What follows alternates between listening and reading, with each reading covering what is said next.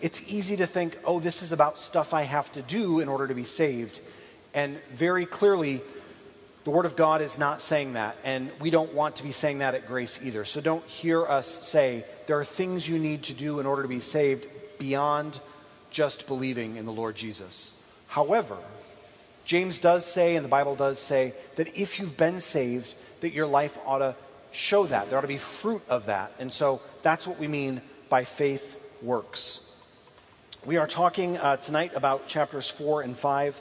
And in James chapter 4, which you all heard about last week, there is this verse 4, which says, "Do you not know that friendship with the world is enmity with God? And therefore whoever wishes to be a friend of the world makes himself an enemy of God." And last week, the passage around this verse was unpacked. We talked about how when we have trials, when we have frustrations in between us and others, that it likely has to do with the fact that we want things for our own selfish gain. And that this reality of us being at war with God, being enemies of God, is at play. But James, in the end of chapter 4 and into chapter 5, is going to give us a couple of other ways in which we can choose to be friends with the world instead of God. And so we're going to look at both of those tonight. First in James 4:13, where he starts with this phrase, "Come now," and then he goes on to talk about arrogance, about pride and arrogance. And then also in James 5:1, where he says, "Come now," and then he talks about wealth. And so if you read back into the scripture and you say, what is he talking about? I think he's pointing back here to this idea that if you are a believer, because he's writing to believers, if you are a believer and you are a true friend of God, that there is a way that you ought to act, and there's a way you ought not to act. And if you are a friend of God, you should not act with pride and arrogance. You should not build up idols of wealth. And so he's pointing us to see those things for what they are. So that's what we're going to talk about tonight. Those two temptations that we have to forget God, to either put ourselves or some other thing in his place, and then also two ways that we can know God, both his will and also his treasure, the things that he values, and then finally, two ways that we can be his friend. He says, if you're humble and if you're dependent on me, then we can be friends. And that is what James is directing us to if we are children of God, that we would not just be his children, be his servants, but in fact be his friends. So if you would pray with me, and we'll do that tonight. Heavenly Father, I ask that we would listen to your voice tonight, that you would speak through this word. Not my words, Lord, but your own. Holy Spirit, speak to all those that are gathered here. Help them to hear your voice, I pray. I ask it in your name, Jesus. Amen. James 4:13 starts, "Come now, you who say, today or tomorrow we will go into such and such a town, spend a year there, and trade, and make a profit." James is speaking to people who are planning ahead. You all know what it means to make plans, right? You all have plans. You may have spent some of today making plans. I was in the car this evening driving here, and I was behind somebody whose plans had radically changed. I know that their plans had radically changed because they had an Iowa license plate and a Salt Life bumper sticker. You're in the wrong spot, right? It'd be like having an Iowa license plate and a Mountains Please bumper sticker, right? Something has happened to change your plans.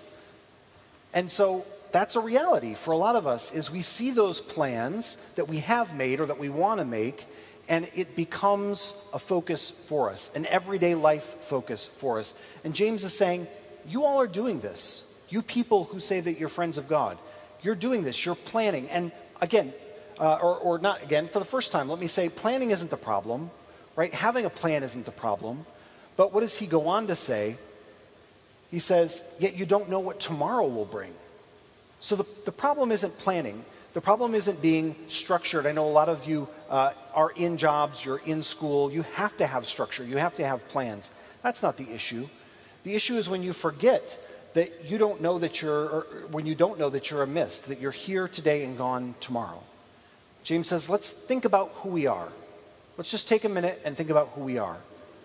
We're just a breath, it says in Ecclesiastes. We're just a mist. We're just a flower that's maybe beautiful today, but tomorrow it's going to be fuel in the fire. So think about what you are, and any plan that you might want to make, put it in that context. You are here for a second. So you probably don't know which plan is best. If you do think you know which plan is best, it's probably from pride. It's probably from pride that you're saying, I know what's best for me, especially if you get to the place where you say, I'm the only one who knows what's best for me. Because at that point, you've cut the master planner out of the equation. And again, James is writing to believers. He's writing to people who say, I believe that there is a God who made the universe. I believe that there's a God who made every one of us, who formed us, who knit us together in our mother's womb. Before we were, he knew us, and he had good works planned for us to do. In advance, he planned for us. That's the God these people say that they believe in, and that we say we believe in if we believe in him. And so if we can say, I know better than that God, there's a problem. That's pride. That's arrogance.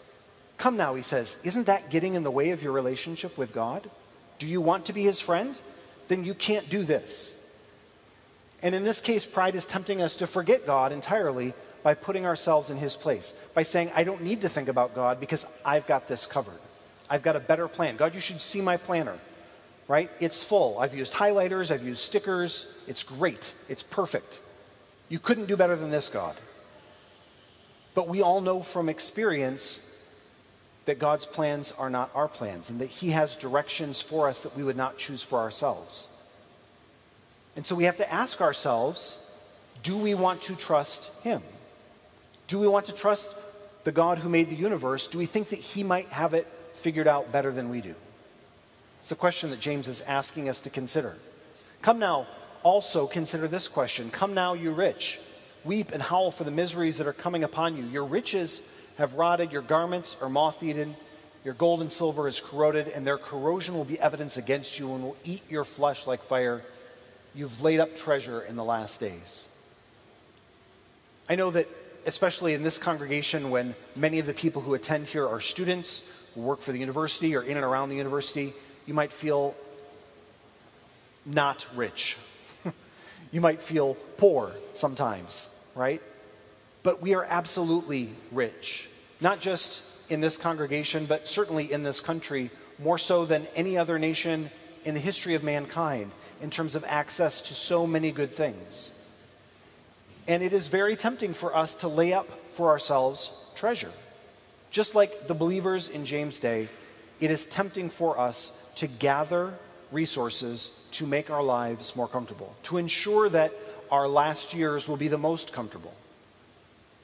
And so James says, well, what are you going to do with that when it's speaking against you, when it's rusting and it's corroding and you've piled it up and that's where you put your heart? What are you going to do with it when that's speaking against you? Do you realize that God has given you that wealth as a gift?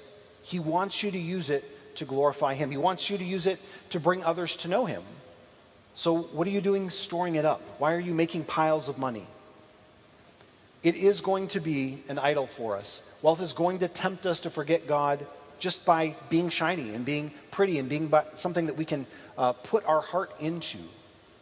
And it doesn't have to be extreme wealth, right? You might take pride in the fact that you can get by with less than other people. But that's not the point, right? It's not how much wealth. It's just whether or not you're trusting in wealth or you're trusting in the Lord. And so this is another example of how we can forget God, of what we can put in his place. James doesn't want us to forget God. He says, these are temptations. Come now, isn't it true that if you are a friend of the world in these ways, you're going to forget God? You want to be a friend of God, so we need to know him. So instead, going back to 4:15, he says, instead, you ought to say, if the Lord wills, we will live. We will live and do this or do that. I know for all of you that you have morning routines. Some of them is make the morning last as long as possible. Some of them are ignore the morning entirely, don't get up before noon, right? Lots of different morning routines. Some of you have children you can't sleep in, you haven't been able to sleep in for years, right? Just not even a possibility. Imagine if you started every single morning with, if the Lord wills, this day will continue. If you added that to your morning routine, how would that change your perspective on who you are and what you're planning? James says we ought to say this: if the Lord wills, we'll live, and then after we're alive, right, after we have breath for another day, we'll do some stuff, but only if God wills it. As it is, he says, you boast in your arrogance, and all such boasting is evil. So whoever knows the right thing to do and fails to do it, for him it is sin. I think a lot of people are scared by that verse because they think, okay, I have to trust in God so completely, I have to know him entirely, I have to believe that it's his will alone that I live and move and have my being, all that kind of stuff. But then also, if I know the right thing and don't do it, I'm sinning? And it's very clearly what Scripture says. But it's only scary if God doesn't tell us what we're supposed to do. Right? If he tells us what we're supposed to do, then we know the right thing to do and we can do it. But if he doesn't tell us, then we don't know the right thing to do and we can't do it. So, does God tell us what his will is? Does he show us? He does. And if you've not read this or you find it hard to read this, I want to help you this evening.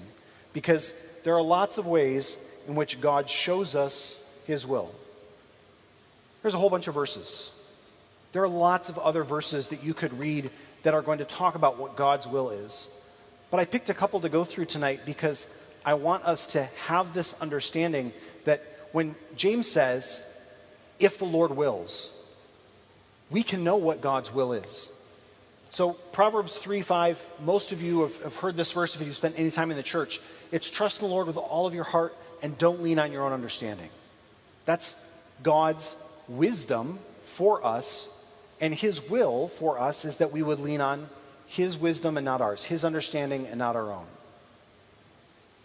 Romans 12:2 says, don't be conformed to this world, but be transformed by the renewing of your mind.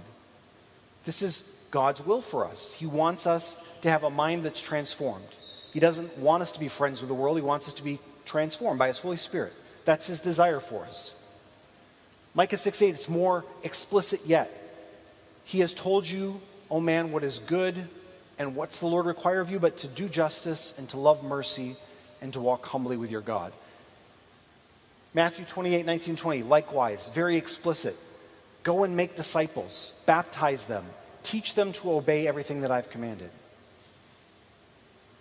And then 1 Peter, this is an amazing verse, right? It is the will of God that by doing good, we should silence the ignorance of foolish men. This is God's plan for us, that we would do good in this world, and that good would silence the ignorance of foolish people. It's not just saying the right thing the loudest that silences ignorance. It's not just saying the right thing in the right place to the right people the loudest. It's in fact doing good. That's God's will, that we would do good in the world and that people would look at that and they'd have no response in their foolishness for the good that God is doing through us.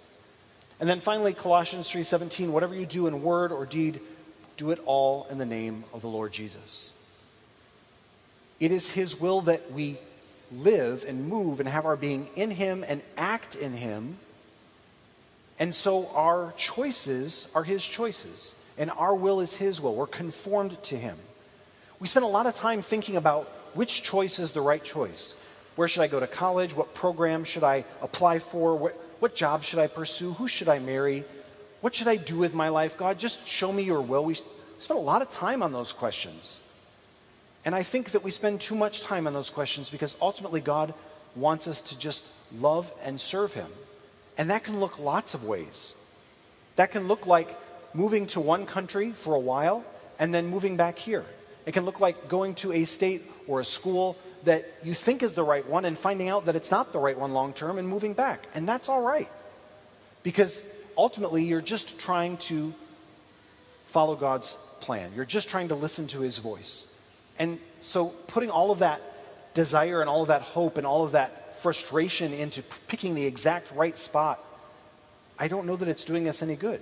Because that's our will, right? That's our pride. That's our arrogance that says we have to get it right the first time. And we ought to be saying, if the Lord wills, Lord, direct me, Lord, lead me. With wealth, he says, behold, the wages of the laborers who mowed your fields, which you kept back by fraud, they're crying out against you. And the cries of the harvesters have reached the ears of the Lord of hosts. You have lived on earth in luxury and in self-indulgence.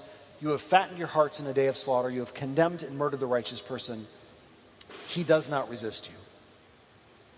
If you don't have money and if you don't have employees and you're not paying people to mow your fields, it can feel like this verse is not for you. But if you have any resources whatsoever, God does want you to be a good steward of those resources.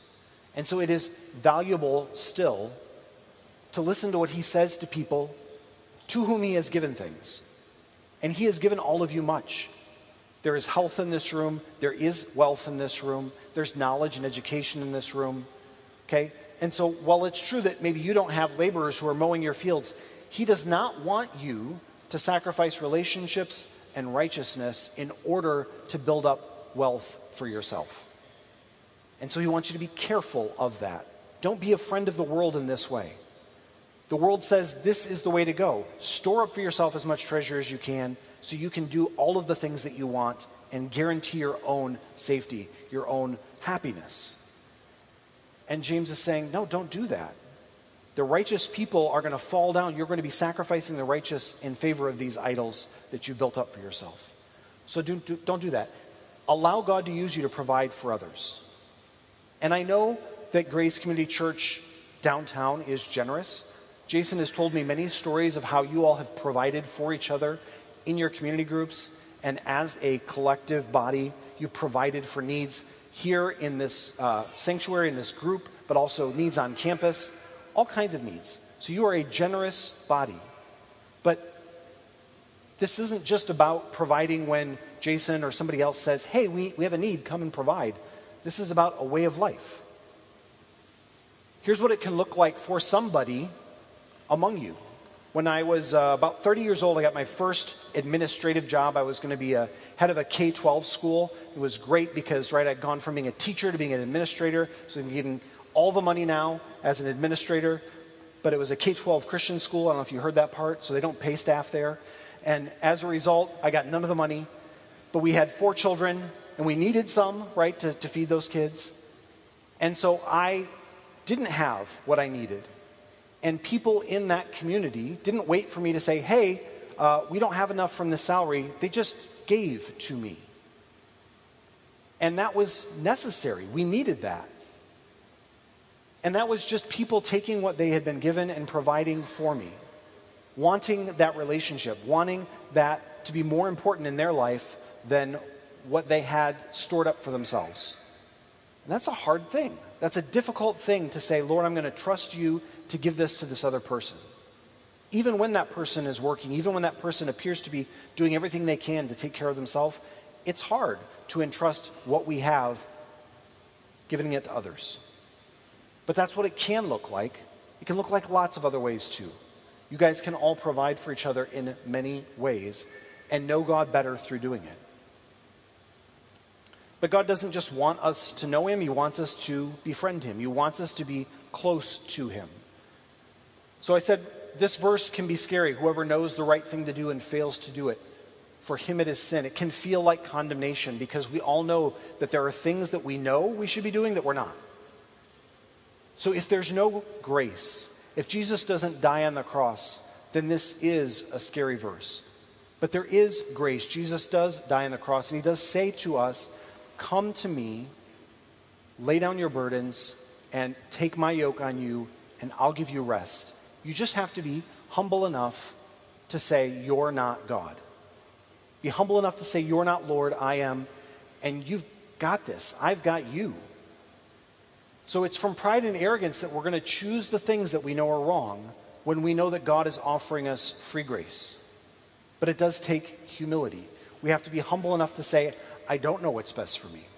I don't know which plans are best for me.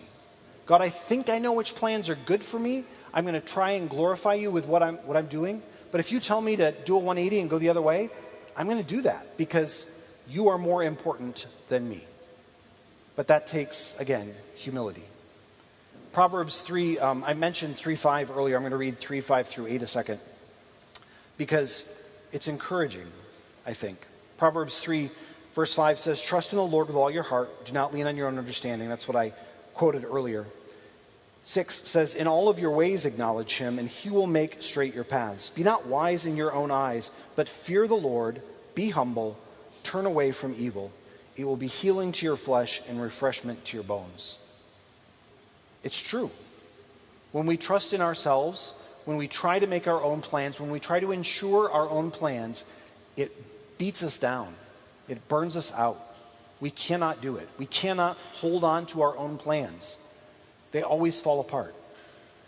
But if we stop trusting in ourselves and are humble before the Lord and say, "Lord, lead me, direct me, guide me," it's nourishment, it's healing for us. Similarly, if we make idols of wealth, if we put wealth in God's place, right? We are going to condemn and murder the righteous, and they won't resist us. They'll fall down around us. The people that we're supposed to love, we will attack when we put wealth in God's place. We cannot be a friend, right, of both the world and God. And so if we are a friend of the world and money and the things of the world, we will attack the righteous as a result. Unless we're dependent on God's provision and we invest in treasure. That's his plan for us. It's his desire for us that we would invest in eternal things, in relationships, in loving one another, in building up the body of Christ. Many of you know this passage from Matthew. I'm just going to read a few verses here from Matthew chapter 6, where Jesus uses the same language that James is using, further evidence that James is well aware of what Jesus has said because James uses the same analogies that Jesus uses.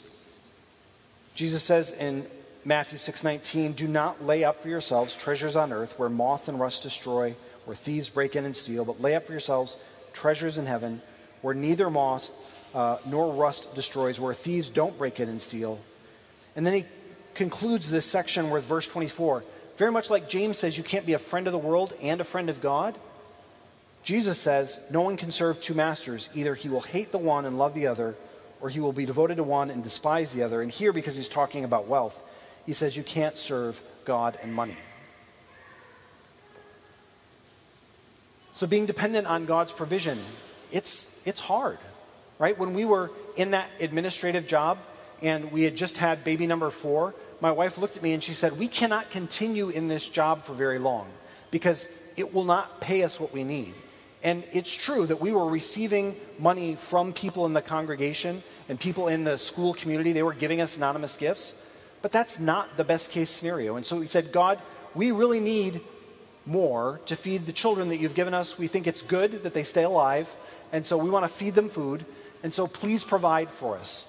And so I applied at jobs, and I applied up here in Iowa City at a job, and they brought me up here, and they said, "Yes, we really like you, but we're not going to hire you." And so we went back to Missouri, and we stayed in Missouri for another 9 months. And we just trusted for 9 months. And we had no other plans, and we had no other job opportunities, and the pay wasn't getting any bigger, and our kids were still hungry, right? They still needed to eat. And then 9 months later, that company called me back, and they said, "Oh, actually, we do have a job. We'd like you to come right now. Start working as soon as you can." Was not our plan.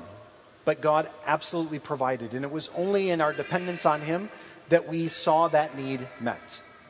We could have worried all 9 months, and it wouldn't have done us any good. It wouldn't have made things any better or happen any faster, but God absolutely provided for us.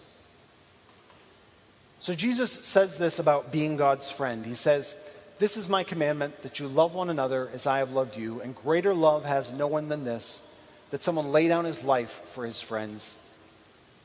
He says, "You are my friends if you do what I command you. And no longer do I call you servants, for the servant doesn't know what the master is doing, but I've called you friends, for all that I have heard from my Father I've made known to you." I read a bunch of verses. I gave you a bunch of places that you can go in Scripture.